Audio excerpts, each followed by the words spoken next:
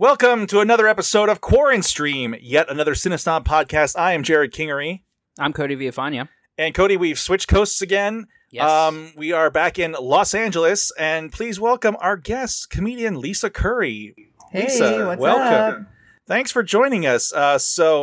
Lisa is a staff writer for the Jim Jeffries Show, and obviously a comedian in LA. Much like everyone else, quarantined in Los Angeles. Tell us, I guess, what you've been doing during this quarantine. How's it being a comedian during these times? Well, you're gonna hate me because I'm actually having quite a nice time. Oh, well, cool. Like, I mean, Jim Jeffries Show wrapped in November, so I've been on unemployment since then anyway. So it's it feels like it hasn't affected my life quite the same way it has affected others. And I'm also pretty self-entertained. Like, obviously, I miss doing stand-up and I miss going to restaurants with friends, but I adopted a puppy. I wallpapered my bathroom. I'm organizing files. I'm reading more. I'm writing more. Like, I feel like I have so many other things I'm trying to catch up on that kind of started to fall apart because I was doing so much stand-up that it's kind of nice to take a break from stand-up for a minute. It's been interesting to talk to people because it's sort of across the board. We've heard from people, from some comedians who are just sort of in hell right now, not being able to do anything. And then there's been a couple people we've talked to who are like, yeah, this was a much needed break that I probably wouldn't have taken on my own had it not been like necessitated. Oh, yeah. I think there's no way I would have taken a break because I'm always going like 100 miles an hour. And also there's no pressure with this break. It's not like, usually if you're like, I just need a month of fucking downtime and I need to see my family or whatever you want to do, there's always this fear of people kind of gaining on you, and losing your footing and falling behind. And now it's even. No one's able to. We all have the same restrictions, so no one's getting ahead of you while you're taking a break, which feels really it's a huge relief. That's a super interesting perspective. That's what I was going to mention that too. Everyone's on the same playing field, so your break isn't you missing out on whatever job is coming up or whatever working out new material or whatever. It's all it's a forced timeout for everyone. Totally. And I also ended up painting our living room and dining and a hallway during this quarantine. So that's nice. where the boredom has been taken out. It was really therapeutic for the week I was doing it, and now I just want to do more. But we don't have any money to do more, so, so it's got to wait. But yeah, it is interesting how different people have approached it. What made you adopt a puppy? Was that just because you were on a break, or was it something you wanted to do anyway? It's something that I wanted to do for a long time, and I was reluctant because, I wanted to adopt a dog, but then specifically I wanted a puppy because I have a lot of friends that have adopted shelter dogs, and mine came from a shelter, but I wanted a puppy over an adult dog because a lot of times the adult dogs come with like all this emotional baggage, and it's like trying to navigate around that is really hard. And I just never had time to train a puppy, and now I'm like, oh well, I'm home at least for the next 3 months. Like, I got her a month ago. I'm like, and I was out of LA. I was out of the country for 2 months last year, and then out of LA for an additional 2 months. So it's like I was touring around a lot doing stand-up, and now I don't think that's coming back for quite a while. So it's like, and even when it does come back, now that I'm like getting writing jobs more regularly here, I'm not going to like leave the country for 2 or 3 months. Right. I couldn't do that because of my career anyway, because I'm just in a different place. So it just felt like the right timing. You left the country for touring? Yeah, I am. There's a big festival in Wales that I do every year, and so I had like that booked. Last year I did that, and I recorded my album overseas, and I did like a military tour, and then just like a bunch of other shows in between, and it ended up, going on for quite a while. I had shows almost every single night for 2 months. I think there was like 2 nights off, which was crazy. Where did you record your album? In London, there's this club called Top Secret Comedy Club. I can't remember the neighborhood, but it's so great. And the whole reason I recorded there was because I had done shows there in 2018, and they really liked me, and they offered me the space, and they gave me 2 shows back to back, and they staffed it, and they let me keep the door, and that's awesome. Unless you're famous in the States, that's not happening. You're paying for the venue. And it was just too good of a deal to pass up. And they helped me promote it, which is asking a venue here to help promote a show that's at their venue is sometimes like pulling teeth. For I don't know why. Is your material tailored for a British crowd in that regard, or is your material pretty broad, universal anyway? It's more broad and based on my own personal experiences, and it's not observational comedy, so I think maybe that helps. It's much more personal, but there were phrases and little things that I tweaked. There was a whole bit that I did where the punchline included something about your employer giving you health care, and it just obviously doesn't work there because they were like, what? So I had to just move that around and, a couple other things. But then I was able to get a couple extra laughs making fun of Americans. Yeah, that's always an easy thing to do. It's pretty easy. We're pretty dumb. Yeah, I mean, as evidenced by what's going on in the world as we're speaking. So, yeah. Yeah, anyway. The whole country's on fire. And yeah. I have a quick question. So you had mentioned that just kind of you were having more writing gigs come up, and I was curious to know, because I think you're the first person we've talked to who has also have some staff writing experience. Are you finding that it's impacting both of those worlds equally, like stand up and writing, or do you see one of those coming back sooner and more opportunities happening sooner? I think writing. I think the beginning of the pandemic, when this was first happening, and it was really hard to take, people weren't able to write as much. Every creative person I talked to, whether they were a new writer or a very tenured writer, or even my head writer from Jim Jeffries' show was telling me they were having a very hard time writing initially. And I think a lot of that has kind of gone away. We've kind of settled into being quarantined and whatever. And many people have found rhythm or have come up with schedules for themselves. As far as stand-up, I can't see it coming back before the end of the year. And I think that there's some clubs that are starting back up, but the ones that are, I'm not trusting them. I'm not trusting that things are safe. And I've talked to a lot of other comics, and there's a very real concern of okay, well, the comics are more than likely, if they start doing shows, even if it's limited capacity and whatever, before there's a vaccine, the comic on stage more than likely isn't going to be wearing a mask. You can't be wearing a mask.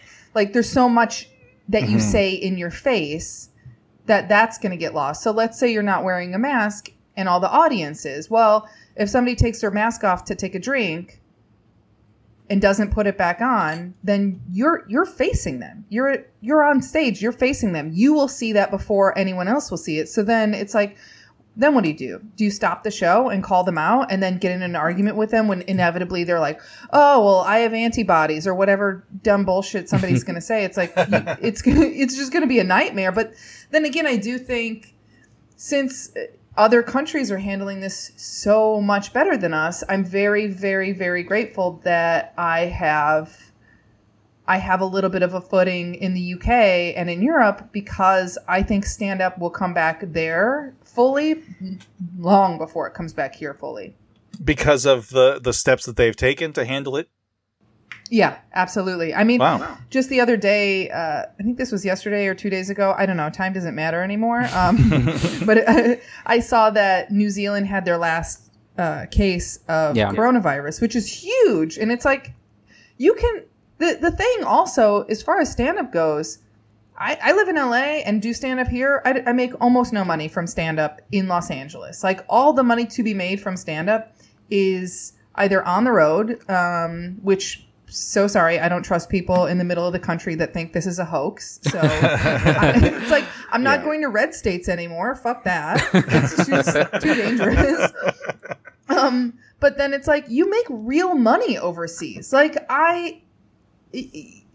every gig pays, even if it's a little bar gig, even if you're doing like a work in progress show and the audience knows it's going to be rough and you're going to have notes on stage or whatever. When you're developing your show, people still want to see you succeed, and they respect that you're doing something that they can't do. Where I think that and this is like a whole breakdown, you could stop me at any time, but I have this theory, because in the States, especially like in New York and LA, people don't give a fuck if you do stand up, because everyone here thinks they can and should be famous. Right. And they see you performing on stage and they're like, well, that person's standing and talking. I can stand and I can talk. I can do that. Like, that's how they deduce it in their brain.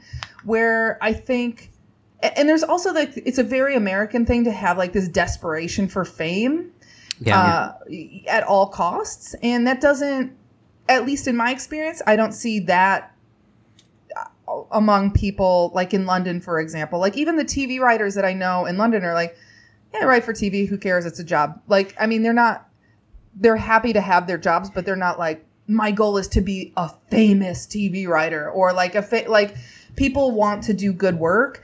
And I think I'm getting a little bit off track here, but I think also because they have like socialized medicine, and because life is just more affordable in Europe than it is here, there isn't quite the wealth disparity that we've created.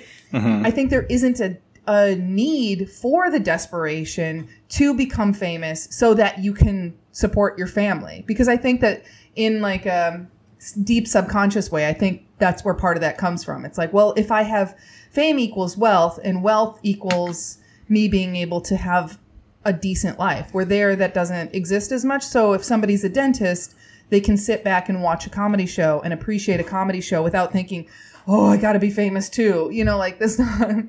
Yeah, that's interesting. And I wonder if it's just a sheer, I mean, obviously there's vast political differences, and it's kind of insurmountable probably at this point, but the sheer size of the United States versus, the UK or anywhere else like that,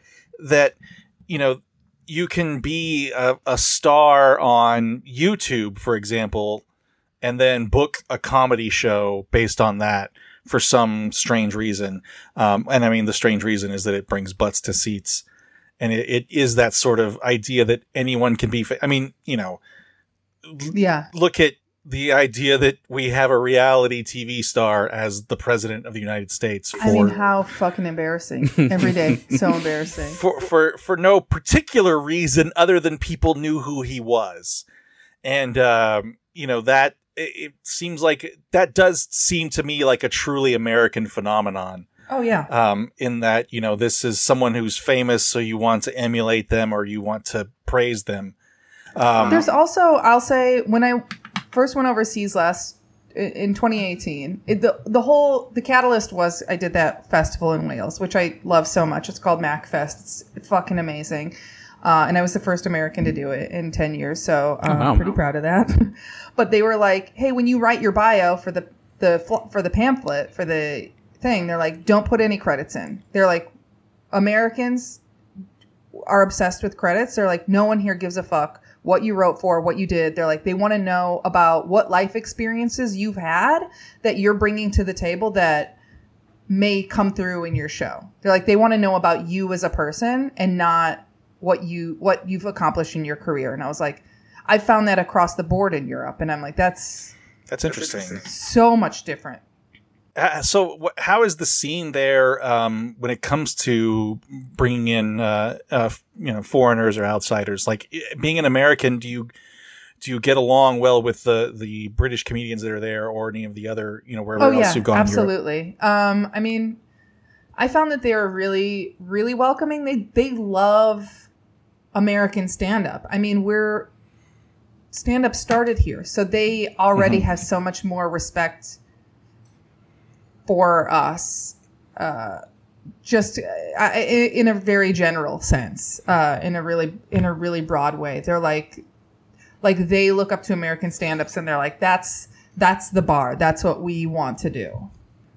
Yeah. Did you notice though, like a different style of comedy? I think the thing that strikes me most when I watch like British comedy, for example, like the IT Crowd, or if you ever watched Ricky Gervais Extras and the show that he created on there, it just has like this weird super broad character.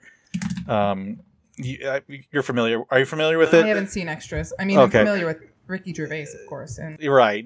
There's a very comical every show seems to have this comical, like just really broad caricature of a character. mm-hmm. And I wondered if that was the same in stand up there, if it was a different sort of, there was a different sort of vibe to it. Like if people were more broad or relied more on a catchphrase or something like that than you've noticed in the United States. Not that I've noticed. I will say, I find their stand up a lot of times isn't as punchy. It's not like, I think New York would be the example of like what's the punchiest comedy, where it's just like joke, and it's a little bit more personal and storytelling there, but also it's so much. And this is a blanket comment, of course, but generally I found it to be much smarter than American comedy, much smarter. And right. And I found when I did my shows like in London or wherever, like my album recording, there was a joke I have that's like, I do a joke about being from Indiana and people from Indiana always bragging that like Indiana used to be full of Native Americans. And I'm like, yeah, so in the whole country, you know? But when I do that joke here, I really have to spell it out and I have to walk people through it and hold their hands. And when I just start it over there, when I'm like, yeah, people from Indiana always say like, oh, this used to be full of Native Americans, they immediately laugh because they're like, oh yeah, that's in the name, Native American. Like that's, you know, just things like that where they're already so far ahead of people here where they and I appreciate that. Yeah, my time overseas was spent in Japan, and I guess one of the striking things about it is, other than it being clean and nice and more polite than a big city in the United States, is that so many people, I mean, I know that's not a problem in England, but so many people know English and like understand English and understand that's everything that goes with it. Meanwhile, I don't know any Japanese because I'm an American and I don't need to know any other languages according to most people. And it was really striking how much that plays into the rest of the world, knowing American culture, knowing English, appreciating these things that we just sort of think are kind of run of the mill and we don't bother to expand on it. I mean, there are people obviously that cross over from, British comedy or Australian or whatever to America, Jim Jeffries, for example. But it doesn't seem to go the other way a lot of times. It doesn't seem like there's, like someone who's famous in, Japan, for example, doesn't cross over because we see that as a barrier because they're Japanese and there's a language barrier and it's a weird isolationism that I don't think a lot of people really realize until they travel. Yeah. Well, and I think that we're very lucky that it just happened that English is the language of business. That's not it's crazy to me that, and sorry I'm just naturally political always. No, it's fine. Totally fine. But it's crazy to me that people here think it's because we're superior. I'm like, no, this is because of colonization. It's not because we're better or because English is a better language. It's a fucking stupid language that makes no sense. And it's like, it's also like, who's smarter? Someone that only knows English or someone that knows 2 or 3 languages? You know what I mean? Like it's so crazy that there's any kind of, the Americans like look down at people for speaking other languages. It really is so dumb. It makes no sense. I mean, I know a very little bit of Spanish to get by. Right. You know, and that's I not. can pretty much buy drugs and get somebody to hand me a gun, and like that's the end of my Spanish. Well, you know what's interesting is my wife is Mexican, and her parents both speak fluent Spanish. You know, they're not from Mexico, but they both speak fluent Spanish. You know, they were born in the United States, and at the time when she was a kid, it was looked down upon to teach your kids Spanish. So she doesn't know any Spanish. I mean, she knows the little bit that I do, and now it's totally changed. At least among the Hispanic culture here. But yeah, it was just sort of like like humiliated out of these people that spoke two languages to not teach their kids Spanish, which would have only benefited them.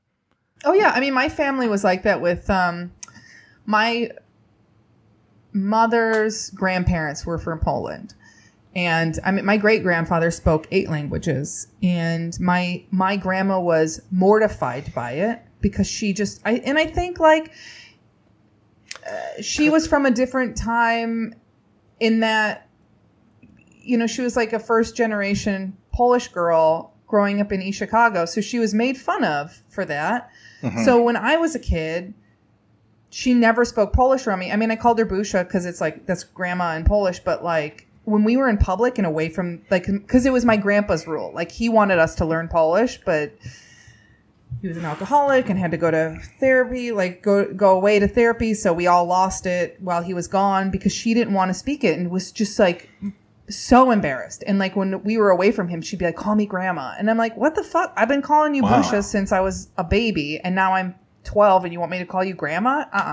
Like that's weird. It's weird, and it's also like, and like sad, like in a way. It's so sad, and it's also, it's like it doesn't hurt you to have more information in any case, in any, like, no matter what the subject is. And as a matter of fact, I was in Tel Aviv years ago with my aunt, my mom's sister, and she had decided to teach herself Polish because she was like, this is absurd. I want to learn Polish, and like, I want to know more about my history and whatever. So at some point we're lost in Israel. We can't find where we're going. And, we come upon these guys and they only speak Hebrew, which is odd because most people speak English, you know, wherever. Right. And then my aunt in Polish asked them, well, do you speak Polish? And the guy was like, yeah, I do. And was able to give us directions and help us out. And I'm like, who the fuck would have thought that was like, that was so helpful, you know? And it's like, you never know when something like that will come in handy. Yeah. I mean, it's baffling to me, you know, that it's such a weird thing to be, that some people see it as less than what they would see it as a benefit. And I think that, you know, my dad knows the Spanish curse words and everything, but, right. You know, which is kind of a requirement for being, you know, in this part of Texas that I grew up in. But, you know, that someone would say like, no, you know, if you speak English or if you speak Spanish here, like that's, you know, again, I'm getting political here and I really shouldn't, but, but it is one of those things that always has baffled me, you know, and as I've grown up and grown, into the calcified person that I am, you know, with the view on certain aspects of this country, it's even more puzzling, but I digress. Anyway, English, the English people, comedy fans, they're great. Yeah, they love it. And honestly, I think a lot about moving over there. It's just such a better environment for comedy. And again, the only option here to make money from stand-up is to, well, unless you're you can either be famous or you can go on the road. And it's like, I want to do smart socio-political comedy. I don't want to dumb it down for people in areas where they're not getting a good education and they're fucking racist and they've got 3 teeth or whatever. Like, I don't want to try to play to that crowd. I don't care. They can fuck off. Like, is it any easier there or different, I guess, there to maneuver the scene? Like is it constructed the same in which there's there's clubs and places and you go out on the road and do that, or? Well, there's gigs kind of everywhere. Like small towns have gigs. Like that's kind of the same, where comedy is just sort of everywhere, it feels like. The one major difference is that even in like really dense cities like London, people aren't doing multiple sets a night. Like it's funny because they look up to American comics so much, but they haven't wrapped their mind around the reason we're better at stand-up in a blanket way, generally, is, or the reason we're able to do stand-up in a way they're not is because we're doing 2, 3, 4, 8 sets a night and taking notes in between and rewriting, where they'll do shows every night, but it'll be one show a night. Yeah. Like when I tried to double up on shows there, that's kind of when the wheels fell off. Like I missed a bunch of shows when I was overseas because they don't run things as tightly, because they don't expect you to do any other show but the one that you're on that night. So what's the like the density of clubs like in London? Is there a lot of comedy clubs in London? I mean, I've never been there, and I really want to go one day. You gotta go. There's a few major clubs. It's kind of like LA or New York, where there's a few major clubs that have shows constantly and that are, you know, varying difficulties to get into. And then there's tons of indie shows all over the place. There's tons of, and they also they call a lot of things clubs that aren't clubs, which is interesting. Like and I don't mean this as a knock, but there's this club in London. There's 2 locations. It's called Angel Comedy Club. And each location is just a room inside of a bar where they hold shows, but so the bar is not even named Angel. It's one of them's Bill Murray Pub, and I can't remember what the other one is. But they call their organization Angel Comedy Club, which is fine. But when you're going over there for the first time as an American comic, it's very confusing. And I'm like, where's the fucking Angel Comedy Club? All I see is Bill Murray. And they're like, no, it's inside the Bill Murray. And then you go in and you're looking for a sign, and they're like, no, Angel is like the concept. And it's like, huh? What the fuck do you mean? Then stop calling it a club. That's weird. That's strange. It's really strange. Yeah. So we'll move on before we dive into before we get too political and tune out everyone that may be a red stater in here. I don't think there's any. There's definitely none. Anyway, so we're going to get to the premise of the show here, Lisa. And the idea is that we are going to recommend some movies to you based on the streaming services that you have. That's the premise of the show here. And then when we're done giving our sales pitches, you're going to give us a recommendation of a film to watch. So we've already kind of picked something, but tell us what streaming services you have access to. Okay, so this is embarrassing because I have seen so few movies, but I have access to most streaming services. I'm the same thing. They're there, and I don't watch them. It's weird. Well, also I've sublet my apartment so many times that subletters have logged in, and I just never logged out. So I have Netflix and Amazon Prime and Hulu and HBO Go and Canopy, which is the LA Library one. Yeah, that's an interesting one that sort of picked up a lot of steam for their. They have a lot of prestige on that platform, where like the movie studio A24 has all of their stuff on there. It's that's awesome. I mean, I wish I could have access to that. Can you get access out of LA outside of LA? You can. Yeah, it's really? It's mostly set through public libraries. Throughout the country. Yeah. So what have you been watching during this time? Like, is there anything that you've been like gravitating towards when you're consuming media?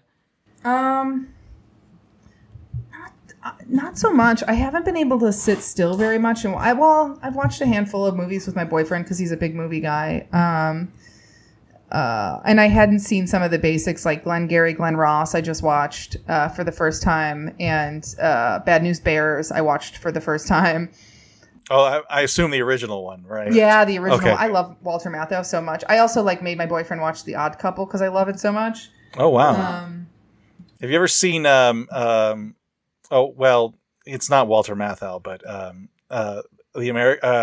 My Fellow Americans, is that it? No, I've never. With Jack Lemmon. I've never even heard of that. I think it's Jack Lemmon, and I think that's what it's called. Jack Lemmon and James Garner. Huh. And they're like both former presidents that get accused of like some sort of crime, and they're on the run.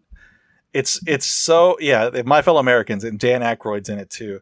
It's they're ex-presidents and they hated each other, and they try to blame like a string of kickbacks on them, and they go on the run. It's interesting. Anyway, sorry, that's not Walter Matthau. That's Jack Lemmon, but Odd Couple, kind of all the same. I like my dream, by the way, is to remake The Odd Couple with women and with me playing Walter Matthau's character. Like I one day when I have millions of dollars, it'll be your personal project. I'm just gonna make it. I'm gonna be like, I'm sorry, I'm buying the rights to this somehow, and I'm just doing a female reboot. That would be, I guess that would be the first time, right? They've redone The Odd Couple a million times. Mm-hmm. The most recent wasn't Matthew Perry and Tom Lennon? I think so, right? I think it was a CBS version. That already sounds bad. I like Tom Lennon. I don't have anything against Matthew Perry, but I love Tom Lennon, but he does some kind of terrible stuff. Yeah. Listen, I'll do all sorts of terrible stuff for the right price, so I can't judge. Well, I think he's loaded from his screenwriting jobs, so I think he can do it just for fun. Oh. Because he's him and Robert Ben Garant wrote the Night at the Museum movies, and what else did they write, Cody? Did they do Land of the Lost? They did. Didn't they do Herbie Fully Loaded? Oh yeah, they did Herbie Fully Loaded for sure. Yeah. Anyway, I think they have most of their success from that being and being a script doctor too. Anyway, I digress. Sorry, I that's number 2 on your I digress count. For I know. I really derailed that with a Jack Lemmon reference. And it flew off the rails. Sorry. So what else you've been watching? I'm still finishing watching Narcos.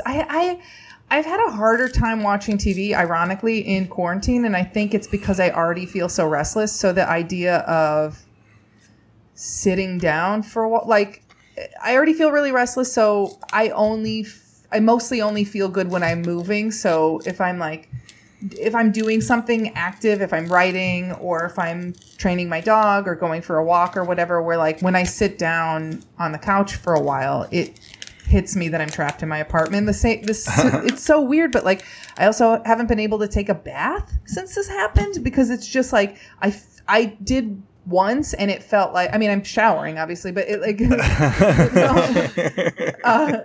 felt like I was panicked sitting in the bath, because I think I just felt further restrained, which is strange.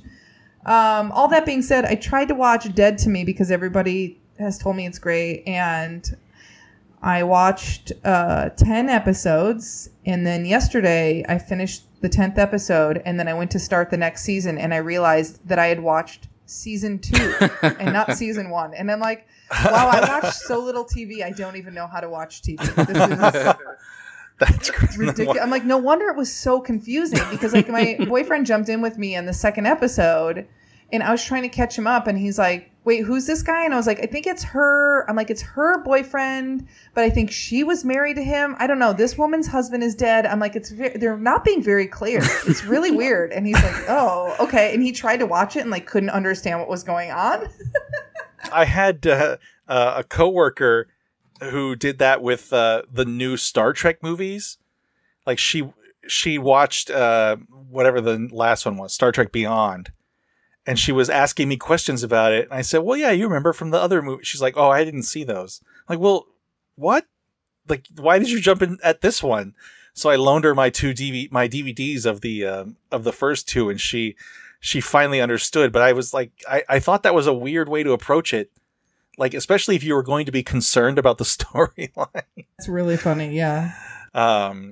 So, by the way, you're training your dog, really training it, not just to be housebroken. So you're training it she was housebroken in 2 weeks, and I'm not even exaggerating. It was exactly 2 weeks, and she was fully housebroken. That's awesome. Yeah, I think she's I figured she's a smart dog. If she has the capacity to learn 100 commands, I want to teach her 100 commands, and not gosh, all for my benefit. I was talking to this guy that's a dog trainer, and he's like, when when I take my dog into the car, he's like, that's nine commands, like one for standing next to the car and waiting, one for you may enter the car. And I'm like, that's fucking boring. I'm like, no, because I have taught her the basics, like sit, stay, lay down. But then she also when I walk her, she knows to wait at an intersection. She doesn't always do it because she's a puppy and she's excited. But 85% of the time, she stops at an intersection and sits and waits until I give her the go ahead, which I'm like, that's for her own safety, Mm-hmm. And I'm just teaching her other fun stuff. Like I taught her hide, where she puts her paw over her eyes. She rolls it to the side and puts her paw over her eyes. It's super cute. I really love it. Yeah, that's the best. The idea of 9 commands to get into the car sounds like coding. It just sounds like it's too convoluted. Like if my dog knows stay, then why does stay next to the car door? That's too specific, We've never trained our dogs, and when we take them to the car, they just know. Yeah. And she's also super good in the car. When I go to the car, she'll jump in and sit in the passenger seat. And then when I go to take her out, I'll be like, okay, wait. And she just calmly waits for me to come around the car door and take her out of the passenger side. She's only 3.5 months old and she's so fucking smart and good already. I can't stand it. Yeah, again, I got off on a tangent there. Number three, tangent. So you want to go ahead and make your recommendation, Cody? Sure. Yeah. So, when we were talking about what you are interested in, you had mentioned that you are a fan of things that are based on a true story, right? Yeah. Yeah. Okay. Perfect. So I picked a movie that's available on Amazon Prime. It's called Bernie. Okay. Bernie is a movie from 2011, I think. I'm going to check on that. Yeah, 2011. It's written and directed by Richard Linklater, who has made a bunch of great movies. But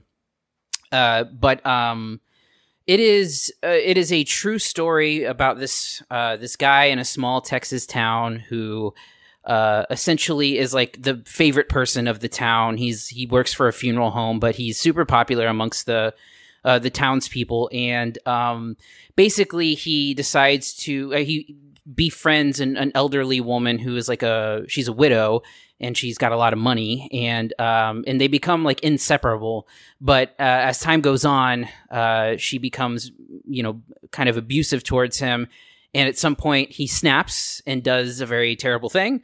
And the townspeople sort of struggle with kind of coping with how he could possibly do something so awful. And so the reason I recommended it as it's a crazy true story, but also it's a bit of a hybrid movie where alongside having actors, it's got Jack Black, Matthew McConaughey, and Shirley MacLaine. And alongside these actors are real townspeople. So the movie is populated by people from the small town that this happened in, and people who actually knew the people involved. So it leads to a lot of really darkly funny stuff. It's the best I've ever seen Jack Black. It's, I feel like Jack Black's a bit of it's best in small doses kind of actor, but this is him kind of restrained, but also a perfect role for him. And the other reason I recommended it was because it was one of the first movies that served as the start of the McConaissance, which was the resurgence of Matthew McConaughey as a legit actor. So the first movie that a lot of people credit is Lincoln Lawyer, which I don't think is that great of a movie, but this was the movie immediately after. And then after this, he did Killer Joe. He did Dallas Buyers Club. He was in Wolf of Wall Street, and it became this run of all of these great movies that eventually led him to winning an Oscar for Dallas Buyers Club. So that's my pick. It's got a lot of stuff in it, and if you choose it, we can talk about it. But there's a lot of stuff that I hope translates because it is one of the most Texas movies ever made. And if you watch, you'll see what I mean. But that is my pick, Bernie. Speaking of Texas movies, and I'm in Austin, and Matthew McConaughey is our national treasure here. Yeah, he's been all over during this pandemic, making PSAs and stuff. Yeah, he's the Texas voice of reason right now. Yeah, he's doing. He did some crazy a PSA about making a face mask where he called himself like Bobby Bandito. That sounds about right. Yeah. Anyway, okay, so Lisa, my pick is a movie called Grosse Pointe Blank. Oh, I've heard of that, yeah. From 1996. It's kind of a black comedy starring John Cusack as a hitman who visits his goes to his 10th high school reunion, and he reconnects with his old girlfriend, and he sort of disappeared right after high school and became a paid assassin. And this is about him, his therapist recommending he reconnect with people because he's sort of a sociopath. And in the process, he has to there's jobs for him to do along the way while he's back home in Grosse Pointe, Michigan. And I was wondering where the title came from, and I grew up in Indiana. That makes so much sense. Right? So stupid. Yeah. Anyway, it features Minnie Driver. Dan Aykroyd is really great in it. Alan Arkin has a fun role as a therapist. And then Jeremy Piven plays one of the guys he went to high school with, who's really funny in this movie. It's sort of like if you've seen High Fidelity, it's very much in the vein of that, like this sort of, Cusack plays kind of an asshole, but like a really smart, damaged asshole. And I think if there had been a good movie that Cusack made after High Fidelity, it would have been part of a trilogy. But alas, it hasn't. So Grosse Pointe Blank is available on Netflix, and I believe it's Netflix. Sorry, I thought it's HBO. HBO. I apologize. HBO Go. But yeah, it's a really fun movie. So those are your picks. Don't tell us which one you're going to pick yet. And the next episode, we'll talk about which one you picked, and we'll do some stupid point stuff that doesn't really matter anyway, because everything's a competition.